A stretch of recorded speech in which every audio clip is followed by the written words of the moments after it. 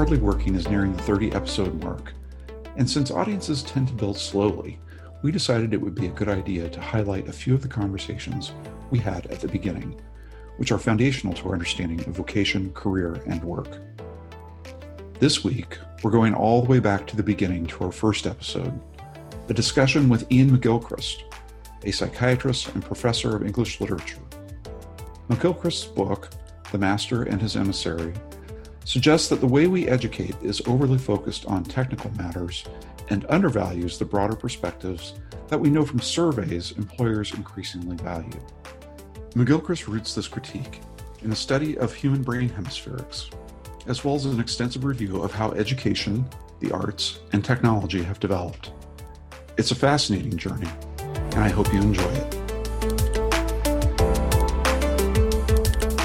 I wanted to start at the very beginning and to lay a foundation for one of the major themes we will be pursuing in the coming weeks: the growing requirement for developing a balanced set of skills that include both technical capacities, how we use a machine or a computer, and so-called human capacities like communication, teamwork, and empathy.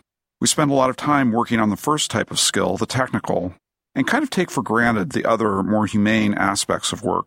The successful exercise of either type of skill, technical or human, requires us to perceive, understand, move, communicate, and relate to other people. The primary instrument for all of those tasks is our brain, that magnificent and complex organ that makes up so much of who we are and guides us in what we do. Understanding how our brains are designed and operate, then, is critically important to understanding vocation, career, and work. My guest today is Dr. Iain McGilchrist, a psychiatrist, professor of literature, and author of The Master and His Emissary, The Divided Brain and the Making of the Western World. I first had a chance to meet Iain a year ago when he visited AEI along with his good friend John Cleese of Monty Python fame, where he engaged with us in a conversation about his book. Through the miracle of modern telecommunications technology, I'm glad to welcome him back to AEI today, all the way from the Isle of Skye on the west coast of Scotland. Iain, welcome to Hardly Working. Well, thank you very much. Wonderful to talk with you again. First, I just wanted to have you provide listeners with kind of an overview of The Master and His Emissary and its major themes, and explain to us why anyone would spend 20 years of their life writing a single book. Yes, it wasn't something I had planned to do at the outset, but like Topsy, it just growed. It probably has something to do with my rather strange background. I went to Oxford to study theology and philosophy, ended up studying English literature, then got a fellowship that entitled me to do exactly what I wanted for 7 years. So I went back to philosophy and psychology, and then realized that to take where my interests were leading further, I'd need to train in medicine and become a doctor and specialize in the area between sort of neurology and psychiatry. And that's the way it's gone. And in the book, what I do is, I think I've seen certain patterns, and they were very exciting when I found them in neurology, but they'd already begun to interest me in culture and in many of its manifestations, including those in the academic world where I was operating. And they had to do with the triumph of abstraction, generalization, explicitness, decontextualization over all that really matters to us, which is very hard to articulate or make explicit without betraying it, which is unique. Experience is always unique. It's just a useful fantasy we have that things can be generalized and put into boxes. And, that somehow our culture was losing a very great deal in this drive towards the general, the abstract, and the explicit. It's absolutely everywhere we look. In the bureaucratization of life, the way in which we now think of people in terms of categories, we think of them as like machines. They have to fit in with machines. They have to begin to think a bit like machines, and machines can't do implicit, they can't do unique, and they can't do embodied. They don't have bodies. And it's these three losses: the loss of embodiment, the loss of the unique, and the loss of the implicit, that seem to me very important. In the world of business, one sees this all the time. Things are supposed to be follow algorithms. They're supposed to be following flow diagrams. Everything should be made as explicit as possible so that it can be controlled. In fact, the problem with this is that when you control it, you don't really understand what it is you're doing, and you end up messing up something that could have grown into something rather special.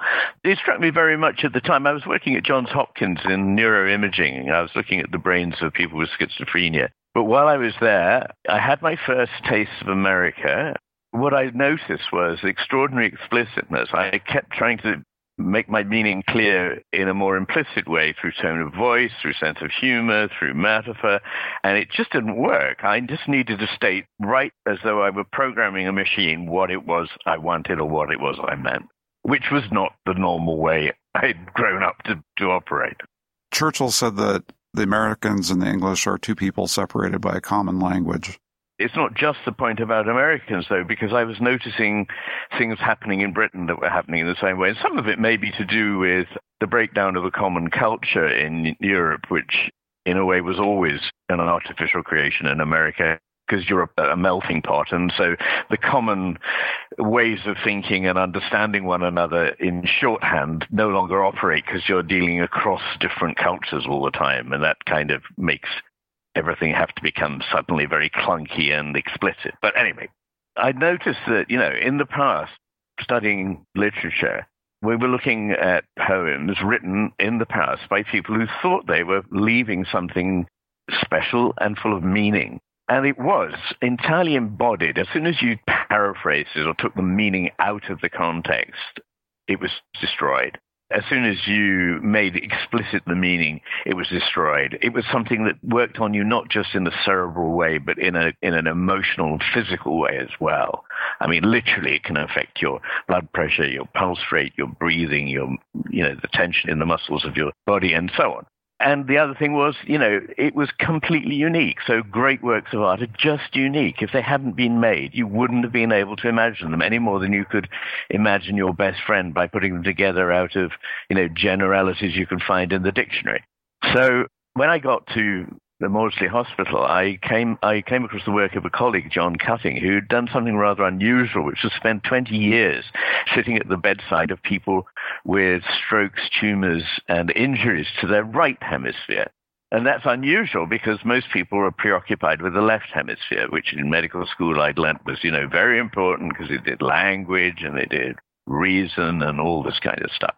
And mostly when people have right hemisphere strokes, well, they can talk, they can use their right hand, which, is the most important thing, and they get sent home, and that's it.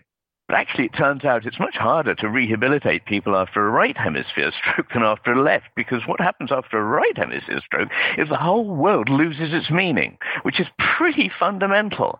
And he had catalogued this amazing, with vivid examples, this amazing panoply of ways in which the world ceases to hang together and have meaning for people who have damage to the right hemisphere. When they have damage to the left hemisphere, even though they may have problems of speaking and using their right hand and therefore writing, the world is effectively exactly the same place that it was. They can communicate with difficulty, but when they do, they're talking about the same world, they're experiencing the same world, they understand what other people mean, and so forth. But after the right hemisphere is damaged, it's as though you were in an alien realm.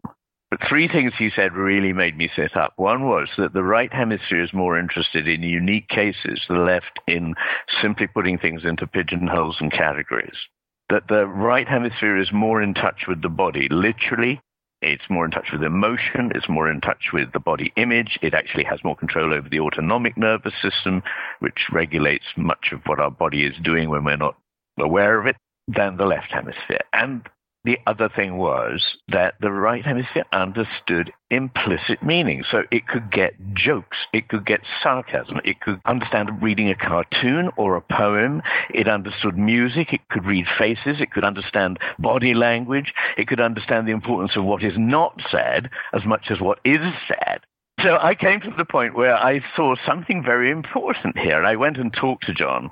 And that led to 20 years of research on hemisphere differences. And I was told by all my colleagues, don't go there. Don't get involved in this. This is all pop psychology. This has all been blown out of the water long ago. It's career death even to touch the topic. But I was fascinated. I was just too intrigued. I mean, first of all, there were three very basic questions here. Number one, why the hell is the brain divided at all? I.e., if you look at it on the slab, there's a massive, great gulf right down the middle that is basically separating the two hemispheres.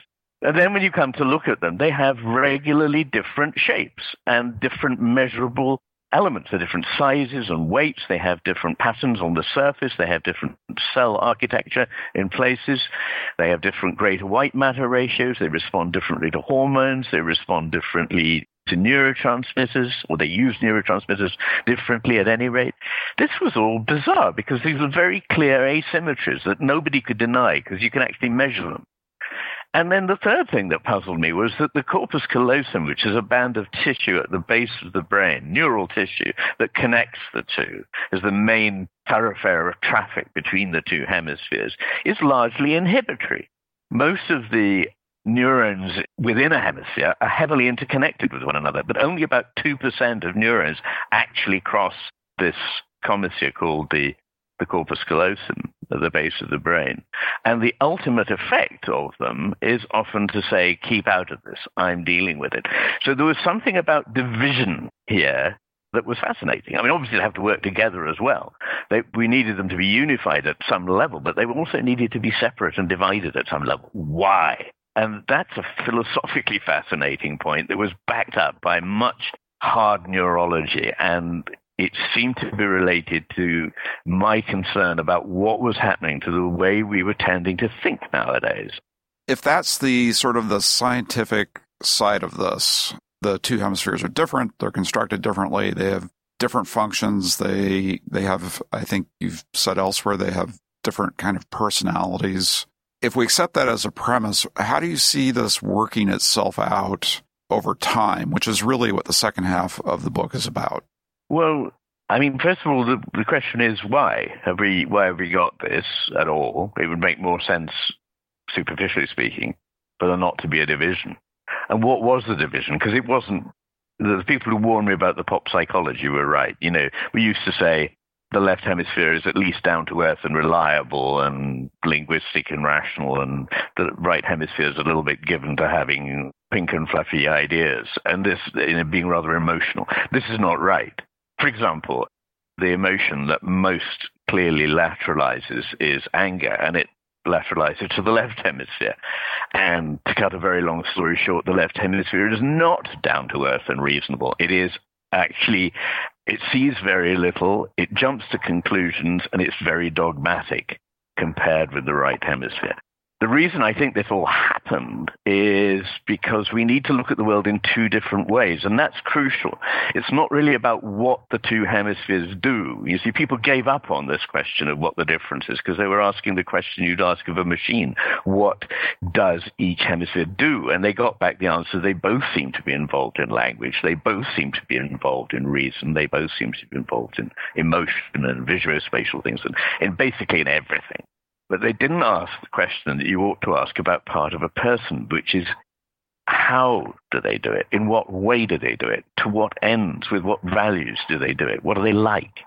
And the answer is reliably completely different. And this has an evolutionary basis, which is that every animal and every creature that we've looked at, back to the most ancient creatures we know of, seems to be lateralized. So they're not symmetrical in their behavior or in their neural networks. And the reason seems to be a fundamental problem of paying attention to a detail, i.e. being able to latch on to something which you want to eat or pick up a twig to build a nest, and at the same time keeping an open mind and an open attention to all the rest that's going on, so that you see the predator coming, you see your conspecifics, your family around you that need to be fed. You take in the big picture. And the penny almost, didn't drop when I first heard that. I thought, well, okay, attention, yeah, it's another of those cognitive functions. But it's not just another cognitive function. It's the basis for our understanding of the world. How you attend to the world changes how the world looks to you and what you find there, in fact. So if that's right, each hemisphere should see a rather different kind of a world. And it's that is the key thing to remember. One, the left hemisphere, the one that pays minute attention to a detail that's isolated from the rest of the context, sees a world that's built up from such little details. It thinks the world is like a wall built out of bricks. You take a few bricks, you know what they are, you put them together, you get the whole wall. But really, the world is not like that at all. It's far, far more complex, and things are interrelated and affect one another. They stop being the same thing as soon as they get into company with other things. So the left hemisphere sees this world full of little static bits that can be put together in an orderly fashion to build something it thinks it understands, which is easy to map, easy to predict. The right hemisphere sees that the world is a seamless web, effectively, in which it's useful to isolate a few things from time to time in order to manipulate them.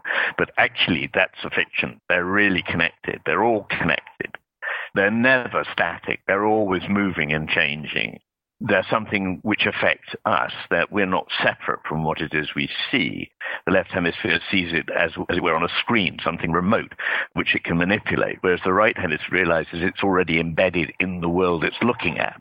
So these are two very, very different pictures of the world.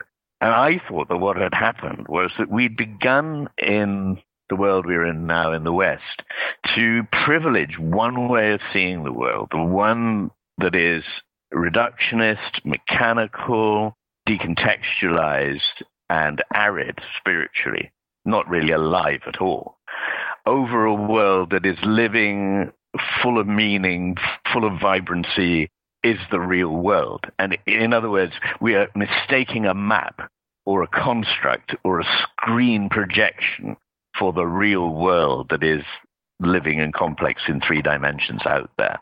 And I thought to myself, and this is where you asked me about the second half of the book, well, maybe there were other times when it was different. And I started to look back at different periods of Western history. And I thought that I could see various shifts, if you like, swings of the pendulum over history.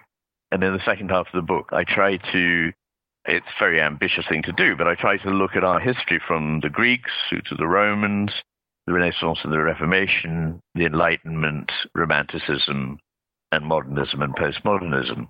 And what I think I can see is that 3 times over in our history, we've repeated a certain pattern, that we start off, say, in the 6th century BC in Athens, then again around the year dot in Rome, and then perhaps again in the 14th, 15th century in Europe, with a marvelous working together of these 2 ways of looking at the world, which means that the arts and the sciences flourish together, because both the arts and the sciences need both of these ways of thinking. One isn't science and the other one the arts. For good, creative life, you need both of these ways of thinking at different stages of whatever you're doing. And yet, in every case of these 3 civilizations, it seemed to me that over time, although there were adjustments and swings of the pendulum for short periods, eventually we ended up too far in the world of the left hemisphere, a steeply hierarchical, categorized, static, monolithic, over-controlled way of looking at the world, after which the civilization fossilized and collapsed.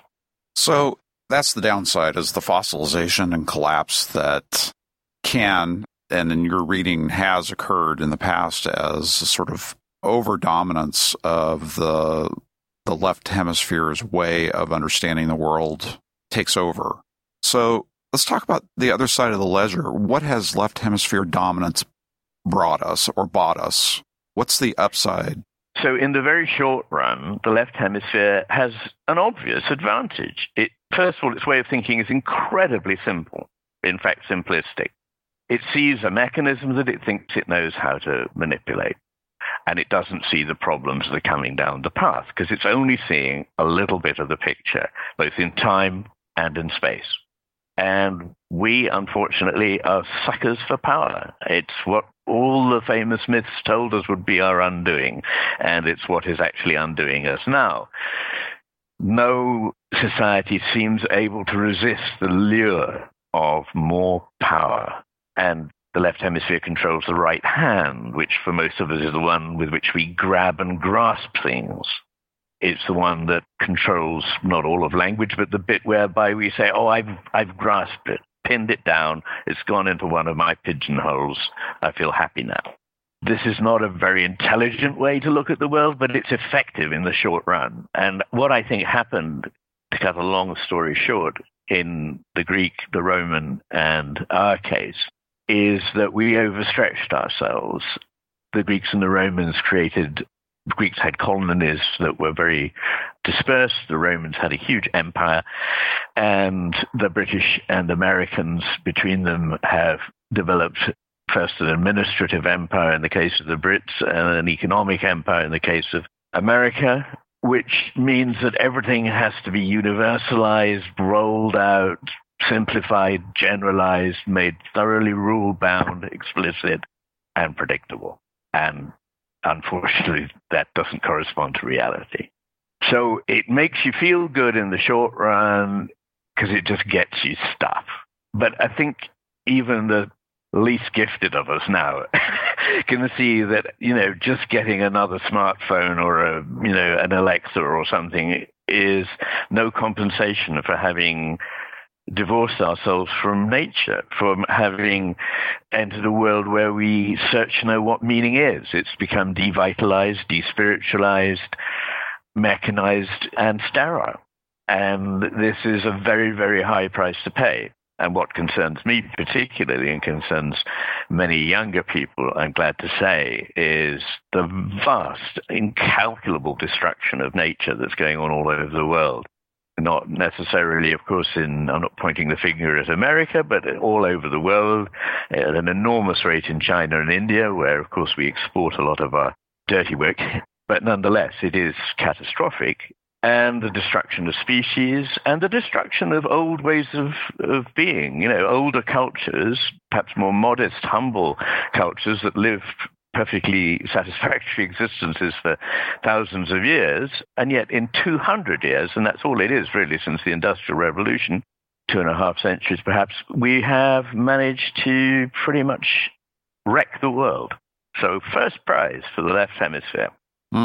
So continuing on this theme, you did a paper for us, and we'll post your paper to the show notes on this conversation. But in that paper, you described the left hemisphere as being Rumsfeldian, that it doesn't know what it doesn't know. And I'd like you to explain that in a little bit more depth. I hope call it Rumsfeldian, but I said that in a Rumsfeldian moment.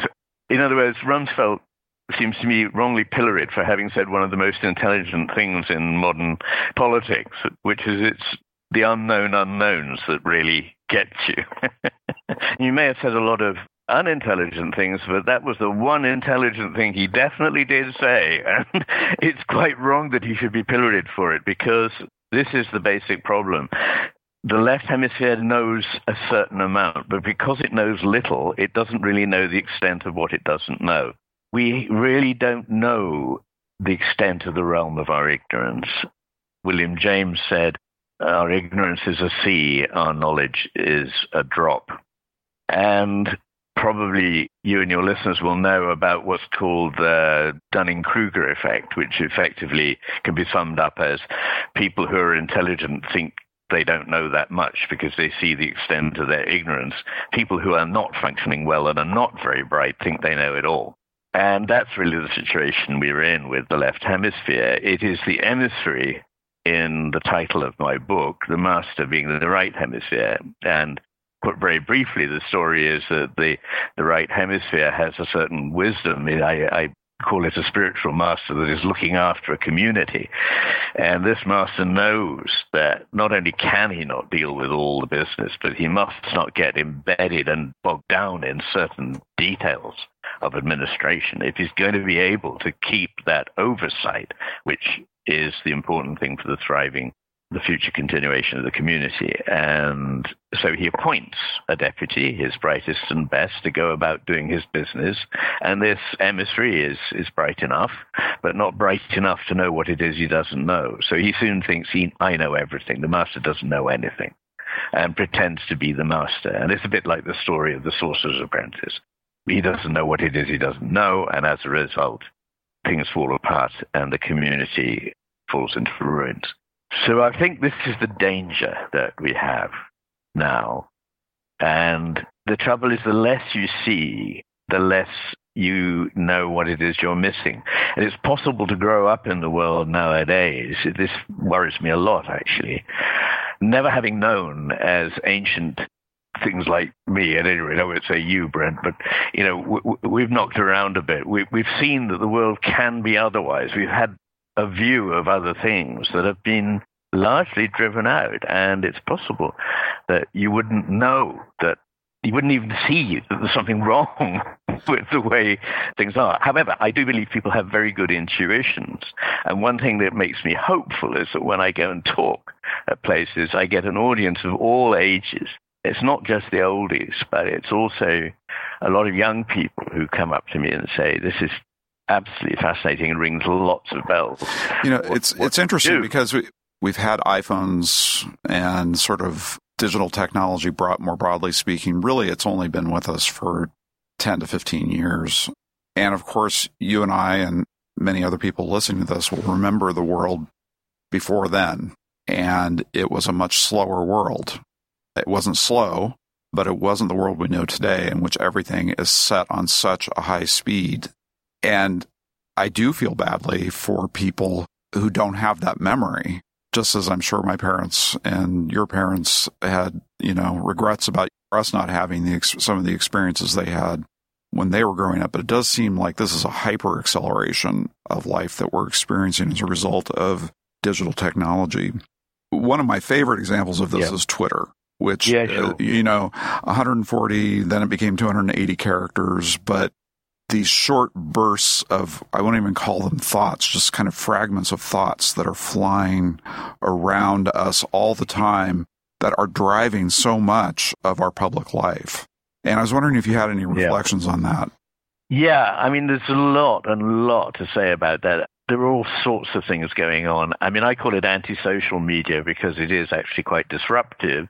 It takes people away from the presence of other people they're with while they're examining their phones, as we've all seen in restaurants and public spaces, even in places of great beauty where they're not looking at the landscape but at the phone.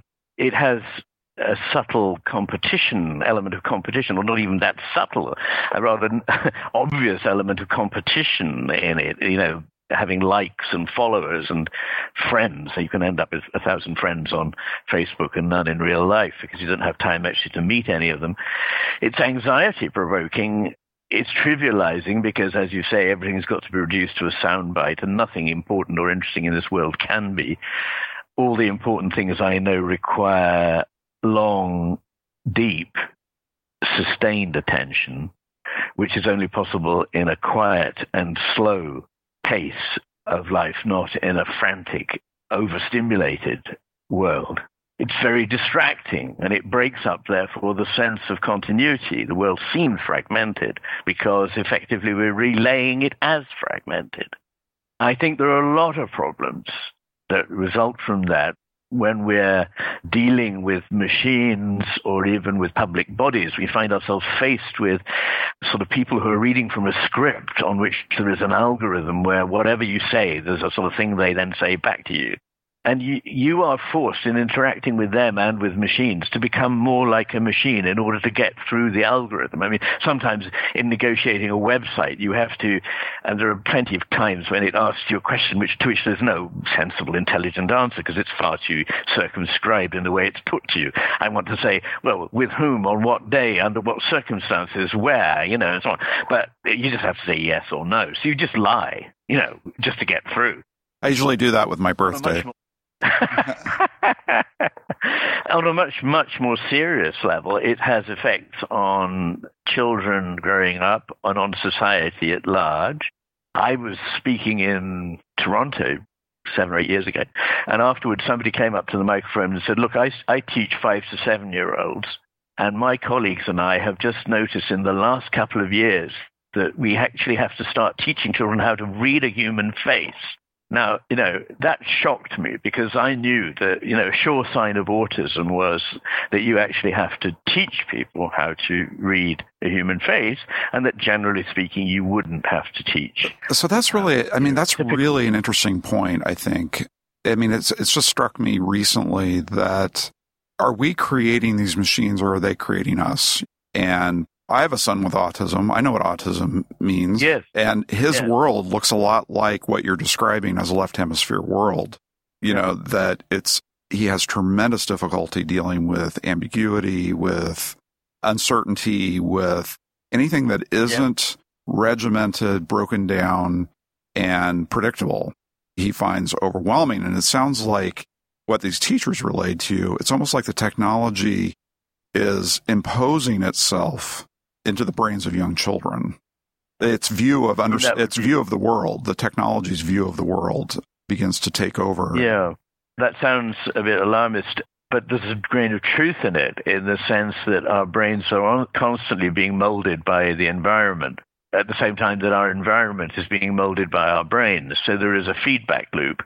And there are other things that are happening to people as well. And another thing people have written to me about, teachers have written to me about, is that they now find that quite a high proportion of their class can't do a certain test, which for most of the 30 years they've been teaching, practically every one of the children was able to do. What are those tests? In every case, they depend on sustained attention, which is how you read a novel, how you read philosophy, how you stop and think about deep meaning. It's not encouraged by the high-speed, over-stimulated, fragmented way in which we now lead our lives. I think what happens is that when there are these tendencies anyway in certain individuals, they're accentuated by an environment such as our own. I want to try to bring this back to, sort of my principal area of interest and research, which is around workforce development. Oh, absolutely. Because we see, an employer survey after employer survey, what's really missing in the workforce, and employers tell us over and over and over again, what we really need are people who can communicate, people who have empathy, people who can work in teams, people who can manage other people. And one of the things that I so appreciate about your work is that it's helped me to understand that better. And I'm just curious whether you have thought about that. In a high-tech economy, society, we need people who understand technology, but is our technology then making it harder and harder for us to sustain our economies? Of course we need people who understand how to work with others, who understand human meaning, because effectively that's the bit that machines can't do. They may be able to calculate fast, sure, but they don't actually have any, they don't have any intelligence. Let's get that straight. The phrase artificial intelligence is a huge misnomer. It's a kind of artificial stupidity, which is it can be trained up to the next level to look more, but really it is always following rules. And what that emphasizes is procedure and control over imagination. What the people who are saying, well, we don't have this element in our workforce are also noticing is there isn't the creativity, there isn't the imagination that there used to be. And this is partly because of a need for over-control in organizations to make sure that there aren't basic errors. And this actually ensures not that there won't be errors, because there always will be, but that there will never be excellence, because excellence requires freedom to make mistakes, freedom to take a long time and produce nothing, and then suddenly have a moment.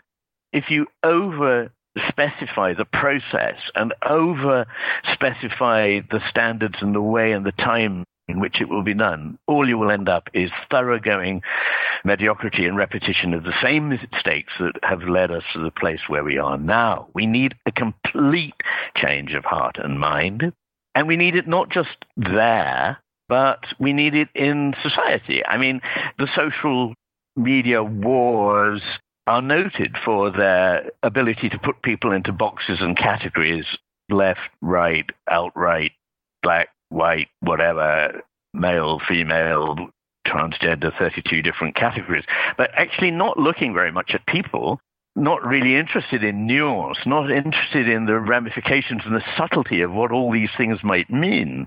Everything's become either or, and the debate is conducted with the left hemisphere's principal emotional timbre, which is one of aggression and anger, which is upsetting. In what I'm writing at the moment, I'm writing another huge bloody book, which I really hope to be finished very soon. But amongst many things in it, what I aim to show is that it's not just that the right hemisphere would be nice in the workplace. It would be nice to have people that are nice to one another and, get on together. The main thing about the right hemisphere is that not only is it far better at all of that, because it's a matter of understanding apart from anything else, it's actually just more intelligent. It is actually literally more important for cognitive intelligence, good old-fashioned IQ. So if you look at, and this has been done in the study, if you look at damage in the brain that's happened due to a stroke and a subsequent drop in IQ, where there has been a marked drop in IQ, it practically always follows on damage to the right hemisphere, not the left. So, get that. And then it's much, much better at understanding emotional intelligence and social intelligence. It's more perceptive in all the faculties of perception that we have. The right hemisphere is more perceptive, picks up more. Its attention is much broader. It is the one that sees the picture here. It's the one that actually we should be paying attention to. Its judgments are much more nuanced, much more complex. The left hemisphere tends to go, quick, I want an answer now. And it makes quick and dirty judgments. It makes those sort of snap judgments that are just the ones we shouldn't have made. So I just wanted to say that because I don't want anyone to go away and think that I'm peddling the old idea. Let me emphasize, it is not that the right hemisphere is, emotional but kind of nice. The left hemisphere is bright and tough. The left hemisphere thinks it knows everything. It doesn't. It's not very bright, and it's leading us where we shouldn't be going. Well, that certainly sounds like Twitter to me. Ian, thank you so much for your time today. We could go on and on this topic as far as I'm concerned. And I really appreciate your taking some time out of your schedule because I know that you haven't quite spent 20 years on this book that you're working on, but it's a very absorbing and demanding task that you set before yourself with this next volume, which I am anxious to read. And I hope that when it's done, you'll come back and tell us about that book too. Well, thank you very much, Brent. Yeah, and all the best with the series. Okay, thanks so much, Ian. Bye then. Bye-bye.